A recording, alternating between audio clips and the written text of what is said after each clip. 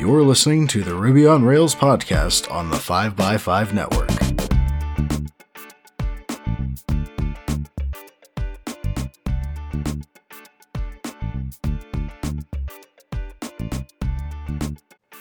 You're listening to episode 278, and I'm your host, Brittany Martin.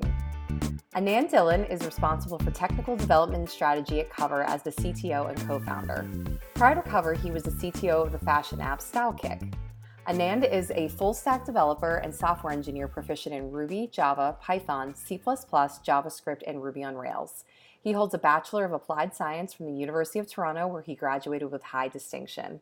He's also a Y Combinator Fellow and alumnus. Thanks for joining me today, Anand. Thrilled to be here. Thanks for having me on the show. Yep, we're happy to have you. And of course, we would love to hear your developer origin story. Yeah, so as a kid, I was super into video games and just, I guess, computers in general. So when I was, I think, 9 or 10, my dad bought me a new hard drive and RAM, and I learned how to upgrade my own computer. When I was 13 or so, I think I got Sam's Teach Yourself HTML in 24 hours from the library. That was my first real programming-ish experience. And then in my last year of high school, I took a computer programming course where I learned Java. I think I built a battleship game for that. And I eventually went on to take engineering in university where we learned a bit of C, C++, assembly and whatnot. And most of my real learning has come on the job in kind of the startup world. I'm exactly the same way. So I went through a boot camp, but I have to agree with you that most of my development career has been on the job training for sure. So what is your experience with Ruby on Rails? So my first experience with Ruby was in about 2012. We were using it as part of the backend for my previous startup, StyleKick. At that point, I think I learned it from the original Michael Hartle tutorial book. I think like a lot of engineers have used that to learn Ruby. And since then, I've built probably 8 or 9 apps using Ruby on Rails. That's awesome. Well, you mentioned it. So before diving into Cover, I'd love to hear the technical story behind StyleKick. Yeah, so originally what we were building was a body scanner to help people find clothes that fit online. So the original product was using the Xbox Connect sensors. So we used an array of 3 of them to do a full body scan of a person's kind of silhouette. I think that was written in C and C++. We ended up pivoting to kind of a mobile app, originally built using Parse as a backend service and eventually migrating to Ruby on Rails. Over time, we had to build additional features like search, real-time activity feed, and whatnot. So it ended up growing to a polyglot microservice architecture. So we had some services in C++, some services using Node, but the primary technology that we were using was Ruby. And since then, Ruby is usually the first language I go to when I have a programming task to work with. Well, as the host of the Ruby on Rails podcast, I'm thrilled to hear you say that. So I would love to hear about Cover's mission and the technical stack. Yeah, so what we're trying to do is make financial products really easy for customers to use and also make it so the pricing is transparent. What we've used in terms of the technology stack, we have 2 mobile apps. Our Android app is written using Kotlin. Our iOS app is written using Swift. Most of our backend uses Ruby on Rails with a couple services in Node, as well as a service in Golang. Was it tricky to come up with the infrastructure that you were going to start with, or did you know as you came up with the idea for Cover that this is the way you were going to approach it? So it's something that kind of evolved over time. So originally we were working with a monolith using one single Ruby on Rails app, but with the insurance domain being so complex, we had to break it up into subdomains related to the individual business processes that go on insurance. So things related to generating a quote, binding a policy, generating policy documents. Eventually, the technology ended up supporting the business processes. And wherever we found needs for performance improvements, we then kind of modified the technology to suit the business case. That makes sense. So I happen to know that you did most of the development work on Cover before growing out the team. How was the process of slowly letting new teammates take over the development work? So for me, it was a very gradual process. For the first 1.5 years of the company, myself and one of my co-founders did essentially all the coding. So that meant iOS, Android, Ruby, all of the other backend stuff. First thing I eventually gave away was the Android app when we hired a great Android developer. Since then, we've grown to about 25 or 26 developers in the team. So it's gone from me writing the majority of the code to the point now where the majority of the code that's been written has been done so by other developers. So that it was a learning process for me because I was very hands-on and micromanaging. Now I'm a bit more hands-off and focus more on the high-level architecture. Excellent. So you mentioned that you're a little more hands off. So Yeah. how involved are you in the day-to-day coding? Are you looking at the code at all? Are you doing any pull request reviews, or is that entirely managed by your development team? Yeah, so I do a bit of pull request review, probably about 3 to 4 a week. At this point, most of my coding work is involved with prototyping new components to kind of like test things out. This could be trying out a different architecture, experimenting with the skeleton of a new feature, or trying out a new refactoring.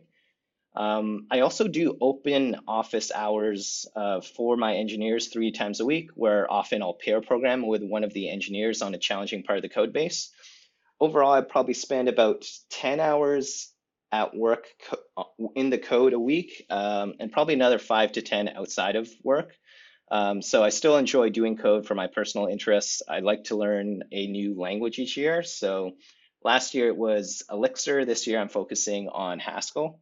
And I kind of have a very systematic approach to learning a new language. I like to, first of all, just go over the basic syntax. I like to look over what's available in the standard library, what are some of the best practices and anti-patterns for that specific community, how do they do testing, how do they do dependency management, and how do they do deployment. So that's kind of what I do for kind of a year and a half at a time on one language. That's really interesting. So you've really been diving into a lot of functional languages. I like that you started with Elixir since it is fairly close to Ruby, and then you're just kind of going out from there. Is there a pattern as to which languages you choose? Yeah, so I like to focus on a family of languages at a time. So for a while, I would say 5 or 6 years ago, I focused a lot on JVM languages just to figure out how they would interop. Lately, for the last 3 years, I've been mostly focused on functional languages, and I'm currently kind of just looking at language to learn next. Wow. Okay. Well, you mentioned that you have the open office hours, and you hear a lot of engineering managers really stress that you need to have one-on-one meetings with your developers. But that's really cool that you have basically slots where people can come in and pair program with you. So, what is the engineering culture at Cover like? So our engineering culture is very learning heavy and learning focused. For example, each of our engineers gets $1,000 a year learning budget. They can put that towards, conferences, books, courses, etc. We talked a bit about the open office hours for engineers, and we also have a weekly engineering meeting where everyone gets to view someone demo a new interesting technology. And we also have a tech book club where essentially we'll go through 1 or 2 books over the course of 3 or 4 months in a topic that a large group of the engineers are interested in. That sounds really fun and a great encouragement in order to finish those tech books. I've definitely picked up tech books before and didn't have any push to really finish them through. And so it's usually been on me to get that done. But I like the idea of doing a team read. Yeah, especially when you know like in a week's time you'll be discussing these 2 chapters, it kind of provides that motivation. Awesome. Well, I definitely want to dive more into Cover's tech stack, but we're going to take a quick word from our sponsor. A good font is one of the best ways to make your project stand apart. At typography.com, you'll find the work of Heffler & Co., creators of stylish and high-performance typefaces. Their fonts are used by organizations like NPR, cultural institutions like the Guggenheim Museum, and by the people we love, like the office of Barack and Michelle Obama. And now you can use their fonts too. H&Co's well-curated library and one-stop licensing options make choosing the right font simple, so that you can spend less time looking for fonts and more time using them. H&Co's been designing typefaces for over 30 years and knows how to help designers avoid the pitfalls of using a less than perfect font. At typography.com, you'll find lots of options, all of them good. Every font family is built to the same high standard and is designed to have everything you need and nothing you don't. You'll find fonts that have well thought out families with great language support and even the most obscure characters, plus tons of tips, tricks, and inspiration to help you get the most out of type. Whether you're designing a website, an app, or an entire identity, H&Co makes it easy to choose the perfect typeface from their library of over 1,500 fonts, including classics like Gotham and Knockout, and new favorites like Isotope and Operator.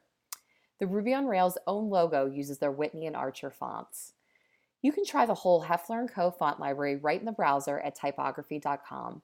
And now, for a limited time, as a Ruby on Rails listener, you'll receive 10% off your next purchase from H&Co. Use code RUBY for your discount at checkout. Thank you, Heffler & Co., for sponsoring the show. Back to you. What has been your approach in designing covers Ruby on Rails infrastructure to handle scale, since that's often a big topic in our community? Yeah, so originally we just started out by building a typical resourceful card app. For a lot of applications, that's pretty much all you need. They're only at a certain level of business complexity or a certain level of traffic do you really need to move to anything more complicated. So for our scaling issues, they're primarily related to the complexity of the domain itself. So insurance itself can be very complicated, very convoluted. For example, for our auto insurance rate filing in the state of Texas, I believe the filing was on the order of about 12,000 pages. So all those pages eventually made their way into the code in some way or another. So ultimately, how we ended up dividing up all the complexity in the app was using domain-driven design in the context of Ruby on Rails.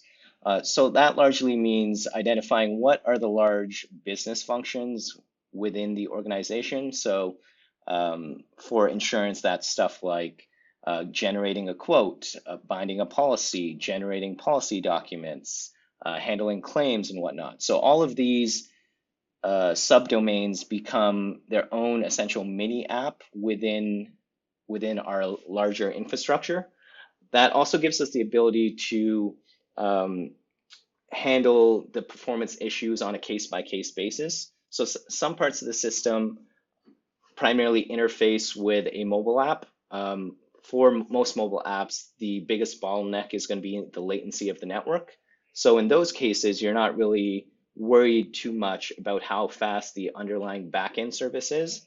In other cases, where performance is important, for example, generating quotes relatively quickly, we can tune those individual services on a case-by-case basis. That tuning can come in the form of adjusting the code, adding caching, and perhaps even switching to a language which is inherently faster. So by breaking up the entire complex domain into its own subdomains, we get the opportunity to tackle each problem individually. I like that because, each part of the app might have a situation that you need to account for, and you don't want to make a technical decision based on another part of the app. That all makes a lot of sense, and domain-driven design is really smart. Now, are there any particular parts of the app where performance is incredibly important, and how did you approach it? Yeah, so the part that's most important for us is our rating engine. So our rating engine is essentially a single endpoint which takes all the actuarial tables from our insurance filing, uses it to spit out a final price around what someone should pay for their auto insurance. So the major challenge there is we've integrated with some third-party APIs for quoting, and some of those can take as long as 10 to 15 seconds to return an auto insurance quote. That's something that's definitely not acceptable for us. We want to make sure all of our users have a great experience. So what we've been able to do is actually get our pricing engine down to about 4 or 5 milliseconds to return a price. And that's while reading in, I believe it's 127 different tables that are used for the calculation. So how we actually ended up doing that is the code is still all Rails, although at this point, I think the only part of Rails that we use is Action Pack. And we ended up replacing all of our active record tables with marshaled Ruby files. So essentially, we took all our existing database tables, converted it into an in-memory hash where the keys were structs that had the lookups, and the values were also structs, which had the values that we needed for our calculation, marshaled those into binary files. And as a result of that, we were able to make our rating engine, I think, 20 to 25 times faster than it originally was. Now, off the top of your head, are there any crucial libraries that you used in order to make this happen, or did Cover pretty much have to roll their own code in order for this to be implemented? So for this, we were actually lucky. Most of the functionality that we needed for this was built into the Ruby standard library, which made things a lot easier. The hardest part of the entire, optimization was figuring out how to reduce the memory footprint. So initially we marshaled all of the active record objects, but active record objects are typically fairly memory heavy. So occasionally in our test servers, we would get out of memory errors. By converting those active record objects to plain old Ruby structs, it reduced the memory overhead significantly, and we were able to do most of the work with just plain old Ruby. In the pre-show prep, I heard you're looking into event-driven architecture. Can you tell me more about that? Yeah, so the event-driven architecture came about as essentially a response to the callback hell that can happen in a lot of active record models. With the complexity of the insurance domain, that gets scaled up even further. So let's take an example. Let's say you bind an insurance policy. What are some of the things that need to happen as part of that process? Well, first we need to queue up all the payments associated with it, handle failed payments if they occur. We need to generate all the policy documents, insurance identification cards, etc. We want to queue up a welcome email to the customer that includes all their documents. We also need to notify the Department of Insurance that policy was bound. And then we have some internal things that we want to do at the same time. We want to post a Slack message to a specific channel related to the sale. And we also want to update our sales analytics dashboard all at once. Imagine implementing that as a active record callback. That would be an absolute nightmare to test and work with. So a lot of this has come about as a function of our adventures in domain-driven design. So for these given subdomains, when anything of interest to other subdomains occurs, we generate a event. We use Kafka as our infrastructure layer, and then whatever's interested in that event, say for example, the policy bound event, can just hook up to that particular topic, and then all the listeners can handle their own individual responsibilities. So for example, we have a document generation service, which can read that event and produce the appropriate PDFs that we need. So this makes it a lot easier for developers to work independently. They only need to know what events they're interested in. The challenge then becomes, how do you do tracing? How do you do logging of the entire system, just because everything's happening asynchronously? So that's kind of the trade-off that you make. You get a bit more performance, you make it easier to launch new features, but you also kind of like pay the price for debugging and tracing and whatnot. Interesting. How far are you into this process? Yeah, so this is something we've started relatively recently, probably about a quarter or so ago. Originally, we built app in a monolithic fashion. We started converting some parts, some features of the app into Rails engines. So still within the same code base, but creating a logical boundary between the main app and the individual engines. We then moved from direct synchronous calls to pushing events to the event bus, all within the same app, and we've started to shard off microservices where need be. That's a really smart way to do it. So I definitely want to talk about how you're using machine learning with Cover. First off, for our listeners who might not be familiar, what is your definition of machine learning? Yeah, I look at machine learning as answering the question of how do we make algorithms that get better with experience? So I use the term experience very loosely. The experience could primarily be your training data set, a combination of data and some reinforcement learning, or some other specialized algorithm. So how do we make an algorithm that evolves over time? So I definitely want to dive into how you're using machine learning at Cover, but we're going to take a quick break for our second sponsor of the show. Are you ready to put your Rails experience to use in a job that you love? Indeed Prime is a confidential free service that puts you in front of leading brands and tech startups with roles that you're interested in. They find out what's important to you and match you with your dream job. All it takes is one free application to connect to thousands of companies in over 90 cities. Companies like Twilio, Overstock, Sling, WP Engine, PayPal, and VRBO. Skip endless resumes and get matched to employers based on your skills, experience, and your salary goals. You even get access to one-on-one technical career coaching that includes resume reviews, mock interviews, and salary negotiation tips. So whether you're hiring or looking, meet your match on Indeed Prime. Join now by going to indeedprime.com/rubyonrails. Thank you to Indeed Prime for sponsoring the show. So as I noted, I'd love to hear how you're using machine learning at Cover. Yeah, so currently we're primarily using machine learning for object recognition in images. Currently, there's two primary use cases.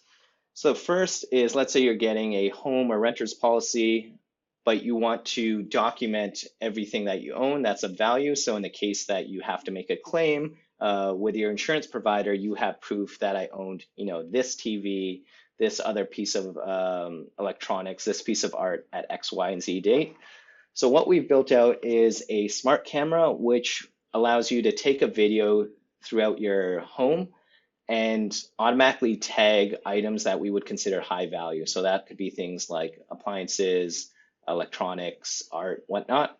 And then those are saved on our servers. So in the case, hopefully this doesn't happen, but down the road, if you needed to make a claim, you would have a video with all the items tagged so that the insurance provider has proof and processes your claim faster.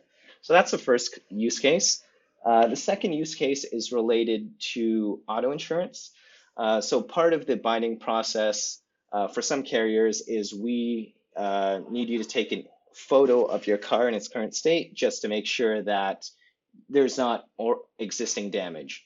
So what we're using that for is in the mobile app itself, as people try to take a picture of the vehicle that they're trying to insure, we can mark it as a vehicle or not a vehicle, kind of like, Silicon Valley, hot dog, not hot dog, to make sure that, you're taking a legitimate picture so that there's not a lot of back and forth between you and the insurance agent. Eventually, we'd like to get it to the point where we can actually identify what's the make and model based on the picture itself.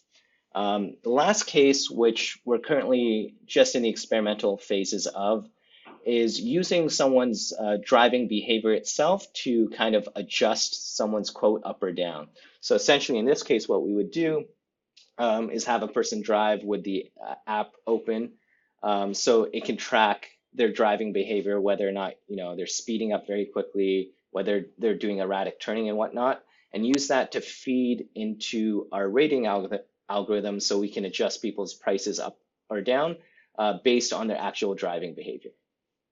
Wow. Those all sound really complicated and probably very tricky to test, but should you get them right, I mean, would make a huge impact in the insurance industry. Yeah, I think there's a lot of opportunity for innovation, and also a lot of opportunity for making the customer's user experience much more convenient and much easier. Awesome. So, as you noted at the top of the episode, you usually reach for Ruby when you have a new project or something to solve. Um, while you aren't necessarily writing code day to day, do you feel that you make a lot of effort in keeping up with the community, especially innovations in Ruby and Rails themselves? Yeah, so I'm fairly active in the community itself. I like to attend RailsConf whenever possible. I do a fair bit of code reviews with the rest of my engineers, and I also listen to a lot of the tech talks that happen. Most of the conference videos are available on YouTube. So it's especially when you get into more, I guess, niche areas of the community, like how do you apply domain-driven design to Rails? What are the different approaches to testing? Those things I like to spend probably on the order of like 2 to 3 hours a week on just to stay um, abreast in the community. And a lot of the more high level principles can be applied not just to your Ruby work, it can be applied to other languages as well. I completely agree. I use podcasts a lot in order to keep me plugged into the industry. So, thank you, listeners, for listening to this podcast. I hope it helps you. But I also agree that companies like ConfFreaks put out all these amazing conference talks. So, if you don't have the accessibility to be able to reach to these conferences, make sure that you take the time to really listen to those talks because there's a lot of amazing ideas and innovations that are coming out often. So, how can we keep up with you and Cover? Yeah, so if you're interested in the learning more about insurance itself, the best place to look at is our blog. So it's cover.com/blog. We're also on Twitter and Facebook. Our handle is Cover. And we're actively hiring for engineers in both our Toronto and San Francisco offices. So if it's something you're interested in, you can find our open positions at cover.com/careers. Awesome. We'll definitely link all of that up in the show notes. Thank you so much for joining me on the podcast today. Listeners, will be back with another host catch up episode next week. Thank you so much for having me.